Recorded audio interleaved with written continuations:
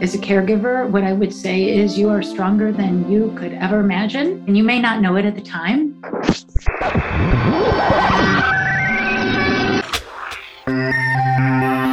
Hello, everyone, and welcome to Connecting ALS. I am your host, Jeremy Holden. Well, November is National Family Caregivers Month, an opportunity to celebrate the family caregivers in our community and reflect on ways we can do more to support them. According to the National Alliance of Caregivers, 53 million Americans provided unpaid care to an adult with health care or functional need in 2020. That translates to about 1 in 5 Americans. And those caregivers who provide care out of love and often talk about the rewards of serving as a caregiver are also struggling. According to that survey from National Alliance of Caregivers, 26% of caregivers say they have difficulty coordinating care, and 21% say that they're worried that their own health is poor. These challenges, of course, are echoed in some of the caregivers we have been fortunate enough to talk to on this show. With that in mind, joining me this week to help kick off a month to celebrate, honor, and find new ways to support family caregivers in the ALS community is Steve Bekvar, Executive Director of the ALS Association Greater San Diego Chapter. Steve, thanks so much for joining us this week. Jeremy, honored to be with you on Connecting ALS for such an important topic, obviously celebrating and honoring all the amazing caregivers that provide immeasurable support. You know, San Diego is really working hard to try to, provide gaps and provide support during this very critical time. The last 2 years have been challenging, and I think still opportunities abound during this time. Yeah, I want to get into some of the ways that the pandemic kind of shifted the approach or kind of, added to the complications of supporting caregivers. Steve, I was looking across the community of caregiver groups and noticed that the Caregiver Action Network is promoting a campaign that encourages caregivers to celebrate all the things they are in addition to their role as caregiver.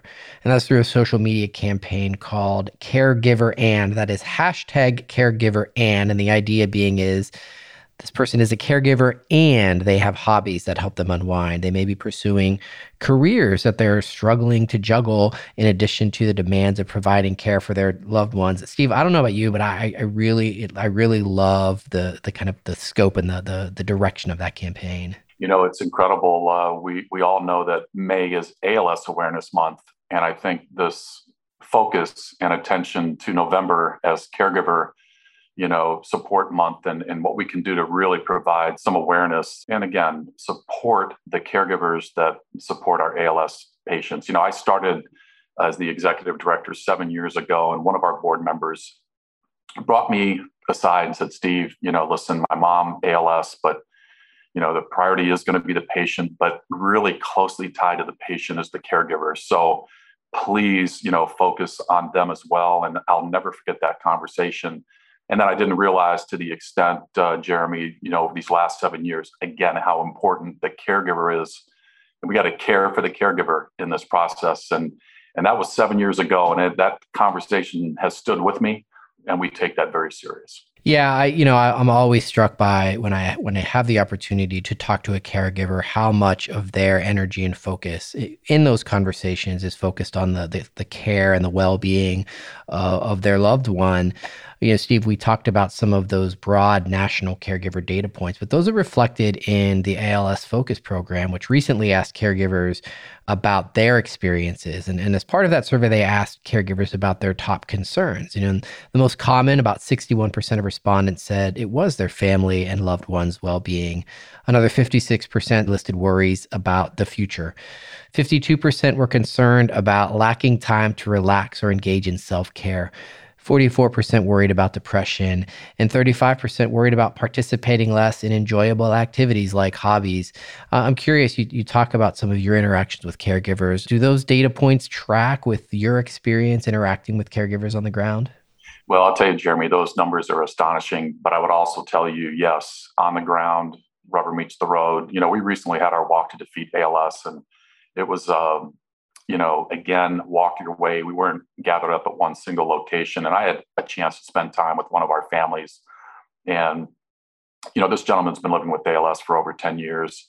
And his wife is extremely supportive, almost to the point where the things that you mentioned impact her daily well-being as a caregiver. There were family and friends at the walk, there were neighbors at the walk, and they expressed to me the same things that you're talking about, how we can support her to support him. But also him having ALS needs to be a little more aware himself on the toll it's kind of taking on his spouse, the primary caregiver. So we've got a little plan put together to help her, help him. And I got to tell you, all the things that you just mentioned in terms of those, specific dynamics relevant to depression / lack of sleep, on, is something we're dealing with. And this is an example that I'm giving you that is very recent, but has been ongoing. So, the caregiver, you can see it, you can feel it when you're doing a home visit, when you're spending time. We need to do everything we can to give them the support that they need. But I would also say the patient, being a little flexible in the process too. And I'm just giving you one example, Jeremy, but, we've got to support the caregiver who can provide exceptional care. But if they're not being supported themselves, then the care is not going to be what it could be. Having interacted with caregivers, not only in the ALS community, but in other caregiver communities, I sense some at times a hesitancy to ask for help. And, for people that are in the community, what are some things that I can do to support a caregiver that's in my community? Or somebody listening at home might be able to say like, well, gosh, I'd love to help out. What can I do? It's listening and hearing them and reacting as such. Everyone's going to be a little bit different, how they accept it, how they accept support. The patient plays a role in this too, as I mentioned earlier. But the caregiver is going to give signs. And if it's being a listening ear, if it's providing some respite, if it's going to the store, if it's providing some sense of relief for that particular situation, there's a lot of signals that the caregiver will give. And then sometimes they don't. And you kind of have to surround them with friends and neighbors and support. The chapter, we do what we can. In San Diego, we have closely, 200 ALS patients and families that we work with, and we're a staff of 5. And so there's, we can guide and provide, and we do have 7 support group meetings a month. If hopefully one of those fits, the ALS patient and caregiver in this case, they are emotional meetings, they are technical meetings, and hopefully one of those fits. But I think, again, surrounding one with neighbors and friends and family and being a really good listener in this process, I think is critical to their needs. Yeah, and finding those opportunities to provide respite care. You mentioned doing a grocery run. This comes to mind. I'm thinking of the grocery run in particular. It makes me think of some of the challenges that we've all encountered over the last couple of years through the pandemic, through some of the quarantine rules. How has that changed the way we're able to support, or the opportunities to support, caregivers? Such a good point. The last year and a half, 2 years, our chapter specifically created an outreach program where we delivered over 700 hot meals, fruit and vegetable boxes, cases of water with notes written by volunteers and chapter staff to show encouragement. Wow. Our entire team, Jeremy, was involved in providing and supporting and dropping off these items. And of course, it meant not really going into the house for safety reasons. We had volunteers assist and help in the process as well. But when the caregiver, in many cases, were the ones that answered the door, you could see it in their eyes, and you could tell that there was definitely support and appreciation for the fact that we would take the time to show up carefully, 6-foot distance, drop off a meal, give them letters of encouragement, and spend time where we could. Volunteers, we didn't ask them to spend time, but to make the drop off. But in many cases, our volunteers would come back and express the communication and feedback that they received. And I think just by showing support and being there and providing, a physical opportunity with a meal, but more the emotional showing up and saying, hey, we're here for you, meant a lot. And you could tell on those drop-offs, on the outreach. But I think, again, what we've seen is neighbors step up, friends step up, our chapter doing what we can. And of course, you can imagine how many virtual meetings, have taken place, and learning kind of the capabilities of our community in terms of iPads or cell phones or, computers that have the kind of technology to communicate, but nothing like being there in person. I am also proud to say that, fortunately that we didn't have any reported COVID of our ALS community that came forward. I'm not saying that it didn't happen, but nothing that came to our attention. We've asked, and no COVID issues during this last year and a half, 2 years. Yeah, that's great. That's great to hear. Well, Steve, I had an opportunity to sit down and talk with Ann Larson, a longtime warrior in the fight against ALS, who served as the caregiver to her husband during his fight against the disease. Let's hear from Ann now. Well, Ann, thank you so much for being with us this week. Oh, Jeremy, thank you for having me. It's so nice to be here. Yeah, well, it's really nice to have you here. I think Family Caregiver Awareness Month is such an inspirational time of the year for the ALS community. So really looking forward to kind of capturing and sharing your story with listeners. So to kick things off, Ann, can you take a moment and just introduce yourself to listeners and give us a sense of your connection to ALS? Certainly. Well, my name is Ann Larson, and my husband, Dave Larson, was diagnosed with ALS in his mid-40s. Dave was a very active, athletic, energetic husband and father. He grew up playing soccer. He was a Division I soccer player. He was a super involved dad. He was a coach. He was a scout leader. At the time, our boys were 12 and 15 years old. And we're just really caught off guard. And we started to embark on a journey that profoundly changed our lives. Yeah, we've heard from so many people that we've had the privilege to talk to on this show about that sense of shock upon the diagnosis. And once you had confirmation of the diagnosis, how long was the journey from there? Well, when we had confirmation, it was about 3 years, though we knew something was wrong, prior to that. And, getting confirmation was both like a relief and a blow at the same time. Yeah. And I'll never forget coming out of the hospital. We knew what they were going to say eventually. And I remember coming out of the hospital and getting in the car and coming out of the parking garage, and he was driving, and we didn't say a word, not one word to each other. And I remember coming down the ramp and looking around at all of the busy things taking place around the hospital. I remember seeing a woman in a lab coat cross the street. I remember seeing 2 other younger professionals waiting near the bus stop. And you just start to think, wow, they're just going about their day. And I think our life just ended as we know it. Right.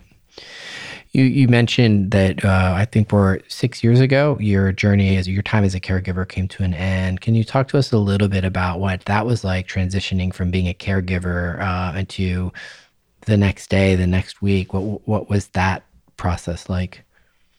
It's kind of surreal. Though the patient, is locked into their home and their body, in some ways the caregiver is as well. And the last several months didn't leave the house with him. And, when you did, it was really hard. It was a big deal. So we ended up receiving a lot of visitors, but not leaving the house so much. And I had a great network of support.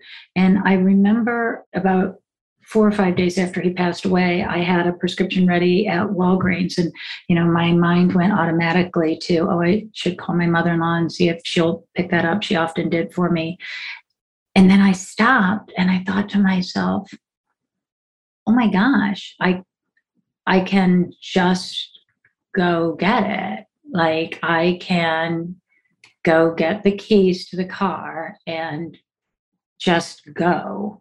And then I remember my second thought was, well, I think I need a purse or a wallet or something. Like, where do I have one of those? Yeah. It's been so long since I was able to go out. I mean, I really didn't take my eyes off of him. I had a camera on him when he would be, in his wheelchair. And he was on his Toby a lot, communicating with the outside world in that way. But if I went to the back of the house, I would carry an iPad with me. So just in case his neck gave out or his head fell over, I was so worried about him, choking so like, you're so used to just being so aware, and on call and on alert. So that was a really odd feeling. And, I also, you have to retrain yourself. The last several months prior to his death, I know I slept from 1:30 to 5 a.m. And I slept with one eye open, watching the numbers on his trilogy. That's just what I did between, 1:30 and 5 in the morning. And it was just so different to think, okay, like I can to try and teach yourself to sleep again. Right. Yeah. So, and I ended up, walking around the house a lot. The things you think of while you're trying to sleep, like, what if the house catches on fire? How do you get him out of here? So you start to concoct these plans. And I used to try to make him laugh all the time. He was very, very funny guy. So he always appreciated that. But I remember, thinking about that. And one day I woke up, and he told me in the morning, hey, I came up with this plan. Like, if the house catches on fire, here's what we're going to do.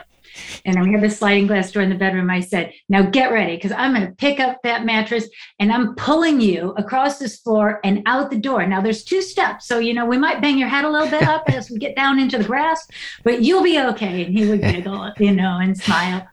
And I remember after he passed away, like walking around down the hall at like 5:30 in the morning, and everything was so quiet. And I thought, and there was this song at the time that came out the year of his death. I think it was by a country singer named Cam. And it was like, I had a dream about a burning house. You were stuck inside. I couldn't get you out, and I would just walk up and down the halls and cry. I remember also one night, it affects everybody, not just you, so Sure. I woke up to take my nightly middle of the night walk, and my son was up in his bedroom painting the trim. It's like 12:30 in the morning. I'm like, what are you doing? He's like, painting the trim. He's up, and you start to think about that and start to talk about it. And it's like, there's so many things about ALS that changes your life that you can't control, that you do really weird things that you can control. So I think him, like, well, can't sleep, but I can paint the trim in my room right now. Yeah. And so there are all these crazy things that a caregiver and their family goes through as you like kind of come back to, or I don't think you ever come back to what your life was before, but as you try to find some sense of normalcy again. Anne, talking to you, I reflect back, the ALS Focus Survey recently looked into some of the challenges and some of the shared experiences of caregivers in the ALS community. And one of the things that really kind of came home to me about that was just the level of stress that caregivers face on a day-to-day basis and throughout their journey as caregivers. Is that something that you can reflect upon looking back on your experience? Yeah, I can.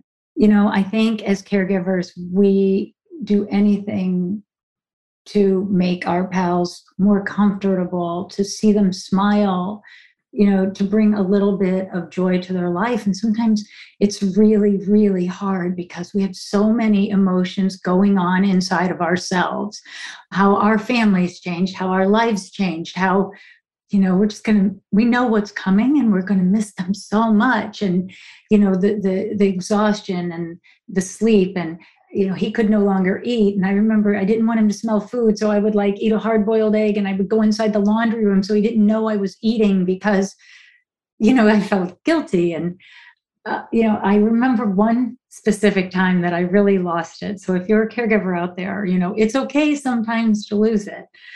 It was probably about 3 weeks or 4 weeks before he passed away. So he passed away on October 31st. So it was maybe early October, and the weather was changing and it was getting cool, pretty cool. And I remember that particular day was really ugly. It was raining sideways, and I had these tomato plants, and I hadn't been able to tend to my garden in a long time. So they were like wild bushes of tomatoes. And I remember walking out of the sliding glass door in the bedroom into the rain, and I didn't want him to see me. I mean, he was in the bed, and I had a caregiver there on that particular morning, someone that came in a couple hours in the morning. And I looked at her and I said, kind of gave her a head nod and said, I'll be right back. And I walked out into the rain. It was freezing cold. And I looked over on the side of the house and there was a baseball bat, one of my kids' bats. And I picked it up and I walked to the back of the garden and I just started hammering the snot out of tomatoes, one after another. They were just flying like crazy. And, it wasn't enough to kill every last tomato on the vine, but then I started smashing the chicken wire and the rain got harder and it was colder and I was crying. And after I got that all out of me, I calmly turned around, set down the bat, walked around the house so he wouldn't see me, went in the side door, down the basement, took a shower, as I was a complete wreck after that, covered in tomatoes and tears, and came back up and put on my smile and carried on. I can't think of a more empowering message than it's okay to lose it sometimes. So thank you for sharing that. And you're still very engaged in the fight against ALS. Can you talk to me a little bit about striking that balance between finding that new sense of normalcy, but staying engaged in the community that has built up during your time, as a caregiver with ALS, during your husband's time fighting the disease? I've made the decision to always be engaged in fighting ALS or advocating for patients' rights or just flat out helping an ALS patient in some way. I think right after he passed away, I wanted to run so far away from ALS. I didn't want to talk about it. I didn't want to see it. It had robbed us of enough of our life. Yeah. And you do that. It's like, I got to stop. But then, or at least in my case, I look back and I think, you got to keep fighting that fight. It's so hard and so unfair to patients and their families that you got to try to make it better for everyone that follows you. And so I, have made the decision to stay dedicated in whatever way I can, whether it's participating in Advocacy Day in Washington or sharing a story with podcasts or raising money or attending events. We mentioned at the beginning of our conversation that we are here in Family Caregiver Awareness Month. What advice would you have for someone who may be at the beginning of their journey as a caregiver for someone living with ALS? What tips or what grand advice would you give them who may be listening at home? Oh boy, it's hard because everybody's journey is different. So Sure, yeah. I don't know if what I would say to somebody would fit into their lifestyle. I think as a caregiver, what I would say is you are stronger than you could ever imagine. And you may not know it at the time. There was every milestone that we hit, like, oh boy, we need to get, a catheter. And I thought, people would say, oh, you need to learn to change that catheter, that it was like a surgical one that was that kind of went through your stomach. And I would think, oh my God, there's no way I could ever do that. Like if that time comes, I can't do that. And the next thing I know, not only, like you just take a deep breath, not only can you change that catheter, but you're doing it in the living room while you're cracking jokes and talking to, your son. And, same thing with the feeding tube. Like at the end, here I am changing a feeding tube, a Mickey tube in the living room. And things I never thought I could do, that next milestone. And I would say to caregivers, you can handle it. Such an empowering message to close on. And before I let you go, any other thoughts as we sit here and reflect on the role of caregivers and ways to make the healthcare system that supports people with ALS and those affected by the disease better? Don't be afraid to use your resources. Use all of your resources. So it's so nice to listen to some of the prior members of your podcast, and you have patient advocacy organizations on. Reach out to those organizations. They're so important. I know that when my husband was first diagnosed, very beginning, we were given information about the ALS Association. We were like, okay, we don't need that now. We don't need that now. And I think a lot of people feel like the way at first because you're kind of in shock. Well, we then got involved with the ALS organization and our association, and they became such great resources and friends of ours. They became such an important part of our life and helped us in so many ways. So I would say use those wonderful resources out there. So important. Caregiver support and support for people living with ALS. We will share resources in the show notes. And thank you so much for your time today and for sharing your story with us. Oh, thank you, Jeremy. And thank you for bringing this podcast to the community. It's so very important for everyone. Well, Steve, so great to hear from Anne. And you had talked earlier about some of the ways that we as individuals and as an association can support caregiver. In a big way is through those support groups you talked about in coordinating respite care.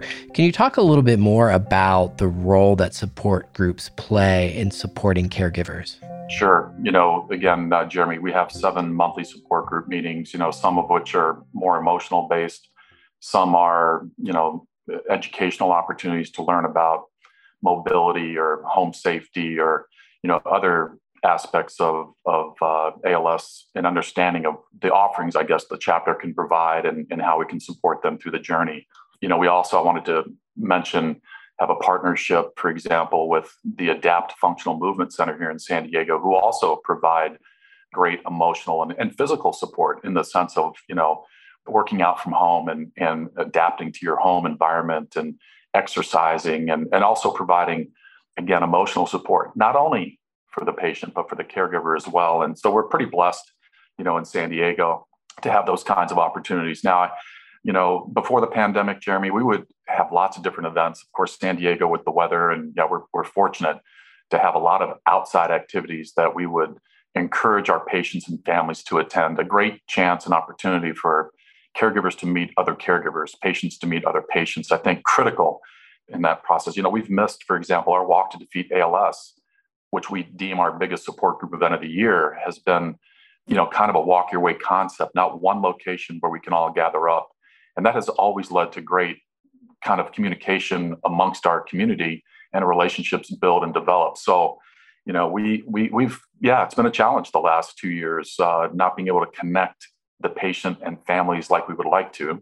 But I think these areas like the ADAPT Functional Movement Center allow for us to be able to connect our community, and we've seen good results. Yeah, making those connections, specific to this month and this topic between caregivers, so important, because one of the things that we hear in some of the survey data and some of the conversations that I've been able to have is this concern about, I don't know what's around the corner. I don't know what comes next. And maybe you meet somebody through what these support groups or these opportunities to network who is 6 months ahead of you on the journey and can talk you through, hey, I went through that too. This sharing of information and sharing of different parts on the journey that can really come through on that. And with that in mind, I also had an opportunity this week to sit down with Jennifer Myrie about some of the work her chapter up in Minnesota, North Dakota, South Dakota is doing to relieve caregiver stress. Well, Jennifer, thank you so much for being with us this week on Connecting ALS.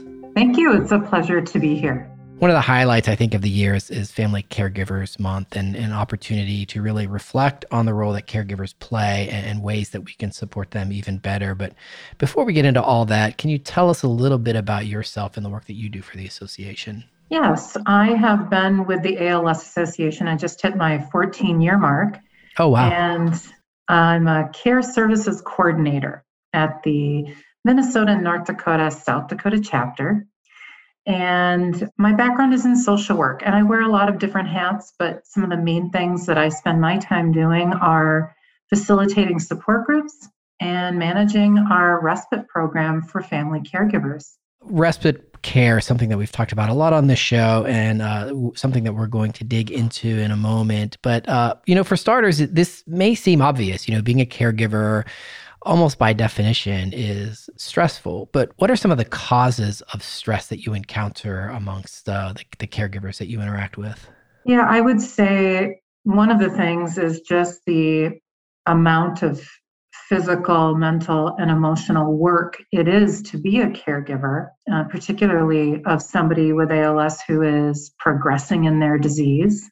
Also, I would say navigating the balance of trying to as much as possible be in the present moment, but also navigating the preparedness that people, often caregivers, feel like they need to have. So kind of one foot into the present and one foot into the future can be really stressful for people, understandably. Caregivers often talk about the stress of not knowing what's going to happen with their loved one and their loved one's disease process. We know that ALS progresses, but we don't know how it progresses. It's different for each person. And so that inability to know for sure is stressful.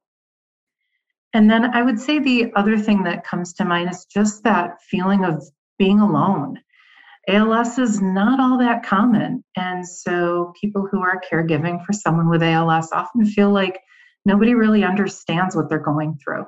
You talk about the uncertainty, and just speaking on a personal level, I don't do well with uncertainty. It's something that I think most people like to know what's around the corner. And it is something that we hear a lot from caregivers. And it comes out in things like the ALS Focus Survey, where uncertainty about the future is a big concern that is voiced frequently. So what do we do about it? What are some ways that caregivers can manage some of the stresses, overcome some of the challenges, and deal with some of those uncertainties? Well, one of the things that we talk with families about is ALS clinics. Attending an ALS-specific clinic is really one of the best ways to get help managing the disease and to be able to understand, maybe not necessarily the exact future, but understanding what one needs to do in order to prepare for what is coming next. I would say connecting with other caregivers is a helpful way to manage stress. Attending a specific or a caregiver-specific support group is very helpful for people so that they can not only share what's going on with them, they can get practical advice from other caregivers. It deals with some of that isolation you talked about too. I would imagine that, somebody who maybe is 6 months ahead of you on the journey can say, I know what you're going through, or I've been there, or, you have somebody that just kind of understands the journey that you're on. Absolutely. You mentioned support groups, and I know that you manage several. What are they like, and how have they changed during the pandemic? Well, like most things, our support groups went from meeting in person primarily to meeting all virtually.